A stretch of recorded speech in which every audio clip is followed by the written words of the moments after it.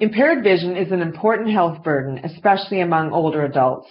The proportion of adults with vision impairment is expected to double in Canada by 2032 as the population ages.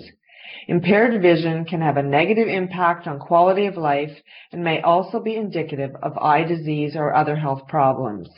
But is it beneficial to screen actively for vision impairment in community-dwelling older adults in primary care? I'm Dr. Diane Kelsall, Interim Editor-in-Chief for the Canadian Medical Association Journal, and today I'm speaking with one of the authors of a new Canadian Task Force guideline on screening for impaired vision in primary care settings, published in CMAJ. Dr. Brenda Wilson is a professor of community health and humanities at Memorial University in Newfoundland and a member of the Canadian Task Force on Preventive Health Care. I've reached Dr. Wilson in St. John's, Newfoundland. Welcome, Brenda. Hi, nice to meet you. We're looking at this new guideline that you published, and my first question is, what are the consequences of impaired vision in seniors, especially those with undiagnosed or untreated impaired vision? This impaired vision in seniors can be one of those quiet impairments that leads to disability that people don't realize. What the evidence seems to suggest is that this can lead to injuries of various kinds, usually from accidents, particularly falls, but and also problems just with activities of daily living, shopping, housework, the ability to work, and certainly the ability to drive safely. But what the evidence also suggests is that it can lead people to get depressed or to have decreased participation in social activities, to cut down on hobbies, and to have difficulties in family relationships. So these are the kind of concerns which led the task force to look at this topic. So in seniors, this kind of thing, the vision impairment can lead, it sounds like, to social isolation. That's right, and I think that's one of the things that may be hardest for people to think about, because we're used to thinking about vision and glasses and eye disorders, but I think it's the effect on quality of life and on the ability just to live the kind of life that people want to live, which is quite important and which can be affected by impaired vision. So given this serious problem, I know the Canadian Task Force went ahead and wrote this guideline. Can you tell us a bit about what the scope of the guideline is? Yes. So this guideline applies to people aged 65 and older who are living independently in the community. So it's not for people who are living in institutional settings or people who have dementia or need a lot of support already. It also doesn't apply to people who are already known to have serious eye conditions or who are known to be at high risk of these, for example, because they have diabetes. And really, it probably doesn't also apply to in the situation where a primary care practitioner already suspects that there may be a problem, such as a history of repeated falls or increasing social isolation. So it's really people who have no other reason to think that they have a problem, who are living and supporting themselves in the community independently. So really what it's focused on is, as you said, it's, a senior that comes into in a primary care practice, no suspicion that they're at high risk or have any problems connected. It's whether we should, as family physicians and other primary care practitioners, take the time to screen their vision. That's right.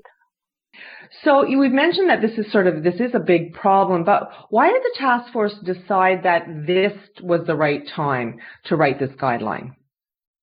Well, there are so many guidelines that we could write that there's actually a task force process for deciding on the topics to take on for any given year. So this one came up through the standard task force process for identifying and selecting topics for our guidelines. Where these topics come from, we draw them in from a range of inputs, particularly suggestions from stakeholder and professional groups, also members of the public, and we're looking around to guidelines being produced by other bodies, and there was a US task force guideline on this topic, which came through as well. So, just to talk about the process generally, we start off with a very long list of potential topics. and go through that and review it initially against criteria like the potential for health benefits, evidence that there might be variation in the practice, or where we think there may be new evidence that we could build on. And then from that, we have a short list, and the science team at the Public Health Agency, pulls together more information on each of these topics, and the task force has a consensus method to select the 3. I would say probably this one came through because of the US task force guideline, and also because we felt that the potential for health benefit in an important section of the population in older people probably would make this a useful guideline. So what is the guideline actually recommending then in terms of screening in primary care for impaired vision in older adults? So this guideline recommends against routinely screening this population for impaired vision in primary care settings. And it's a weak recommendation. So this means that screening shouldn't be done by default. The default should be to not screen, but that a practitioner should actually take into account any individual patient's preferences and make their own judgments. So if I can talk a bit more about this. The task force does make a distinction between vision screening and vision testing. So our recommendation does not mean that people should not see their optometrist for eye checks as recommended for their age. I think we would probably call that vision testing, and we would always encourage everyone to have their eyes checked as recommended for their age and their personal situation. So what we were talking about with vision screening was we're talking about using some kind of a test in a primary care setting to check whether someone might have a visual problem. So the screening test could be eye charts, but they could also be something like a short questionnaire or targeted questions that the professional asks. So this isn't a diagnostic approach, it's really just a very preliminary assessment. And the idea would be for someone picked up in this way with a suspicion of a vision impairment to then be referred on to an optometrist or perhaps even an ophthalmologist for a more definitive assessment and further management. So just to reiterate, the guideline recommended against doing this routinely for people age 65 and over living independently in the community in primary care settings. So what is the rationale behind this recommendation? Well, what does the literature say? So we identified 15 randomized controlled trials from around the world which examined vision screening in primary care in some form. And we were particularly interested in outcomes that we considered important, which were to do with health and functioning and quality of life. So outcomes such as risk of dying, social functioning, quality of life, fractures. So those were the outcomes we looked at. Overall, we found the quality of the evidence to be low or very low, but it was quite consistent in suggesting no evidence that the screening made a difference to any of these outcomes that we were interested in. Now, there were issues to do with this evidence base, to do with the overall rigor of the trials, which I think we can see with low quality evidence assessment. Many trials were done that didn't measure the outcomes that were of interest to us. And for some, it was the context. So how far could a particular approach to vision screening developed in one country be applied to the primary care context in Canada? I'd like to go back to this as a weak recommendation. So as I said, this does mean that a practitioner should use her judgment and her assessment of patient preferences, because some patients may want their vision screened. With a weak recommendation, we can go either way. We can have weak recommendations for or against. In this case, we thought, we really judged there was likely no great harm from screening, even if it is ineffective. But we did consider the opportunity cost that comes with supporting an activity which would consume significant practitioner time and healthcare resources with no evidence of benefit. So if we reflect on the time it would take to do a test, discuss what it means, offer advice, and maybe for some, make a referral and follow up, this resource use and time use really mounts up. And with the greying of the population, the number of patients on a practitioner's roster where this guideline would apply would continue to grow. So this could turn into a substantial commitment with no evidence of benefit. And that's why it was a weak recommendation, but against screening. Well, and that's what's so interesting, actually, because we're finding out more and more how little evidence supports the things that we traditionally have done. And I know it will probably seem strange for some physicians who've been doing this routinely to stop. But as you said, it does give time to maybe tackle some other activities that might have more evidence behind them. Well, that's right. And I think sometimes we forget about that time taken to do one thing is not time available for another. And really, with the health system we have in Canada and the demands on primary care, we really should be making sure that all the energy, efforts and time are being directed towards things that we know really work. You've mentioned a couple of times now the U.S. Guidelines, their task force guidelines on this. How does the recommendation from your group compare to the U.S. recommendation? So the U.S. guideline concluded there was insufficient evidence to make a recommendation either way.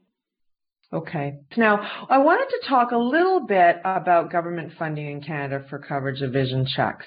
You've mentioned already that obviously this guideline doesn't say, and you're encouraging seniors to go get their eyes checked by optometrists. Now, both Canadian provinces cover vision screening by optometrists only for children and seniors. In your opinion, is this the best approach?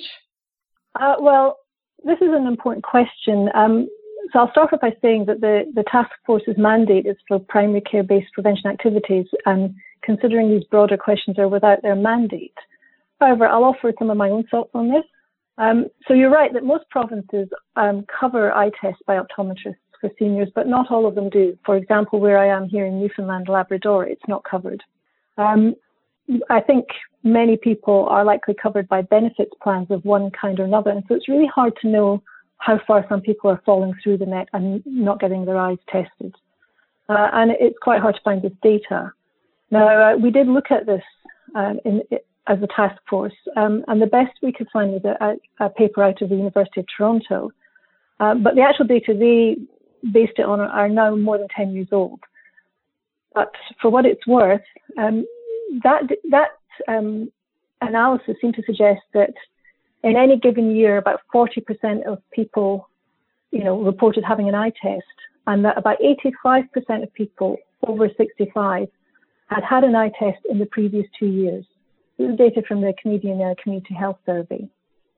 So about 85% of people in our age group appear to be getting eye tests. The reasons that people gave for not having eye tests were often things like they just didn't get round to it or they didn't think it was necessary.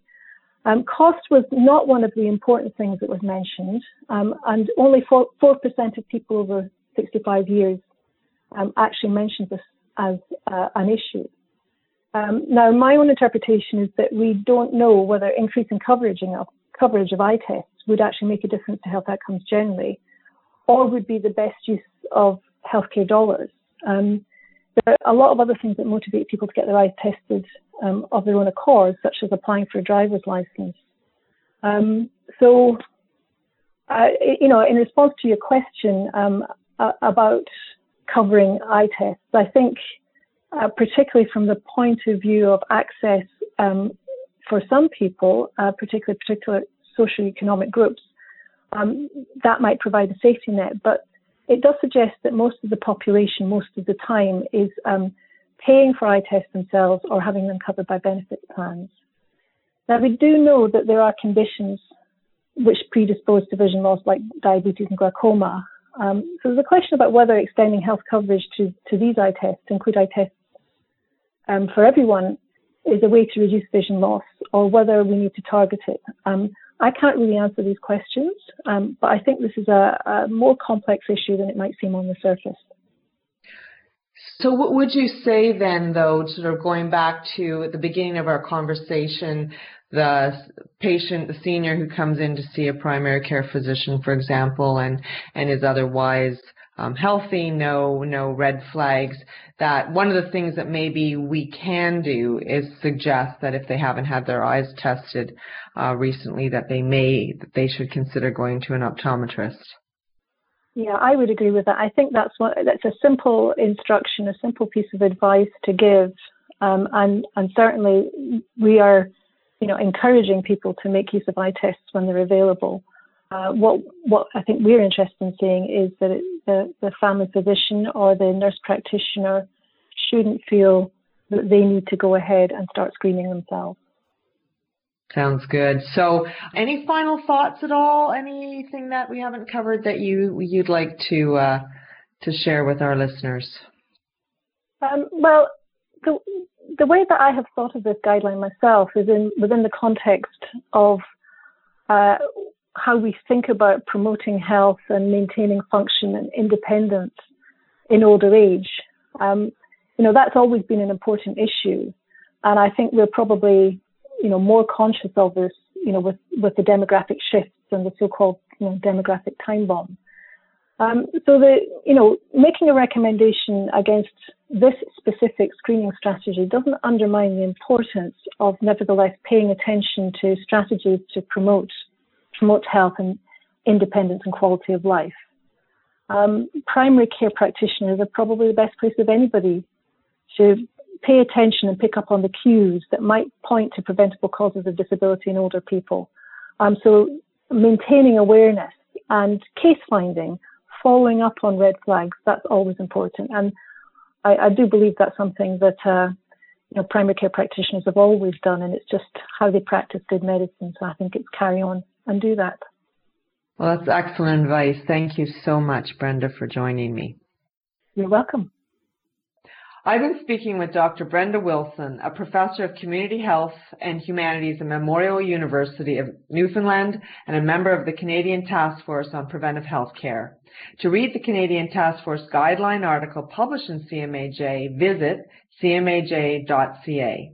If you've enjoyed listening to this podcast, we encourage you to subscribe to CMAJ Podcasts in Apple Podcasts or your favorite podcast app. While you're there, we invite you to listen to our many past episodes. I'm Dr. Diane Kelsall, Interim Editor-in-Chief for CMAJ. Thank you for listening.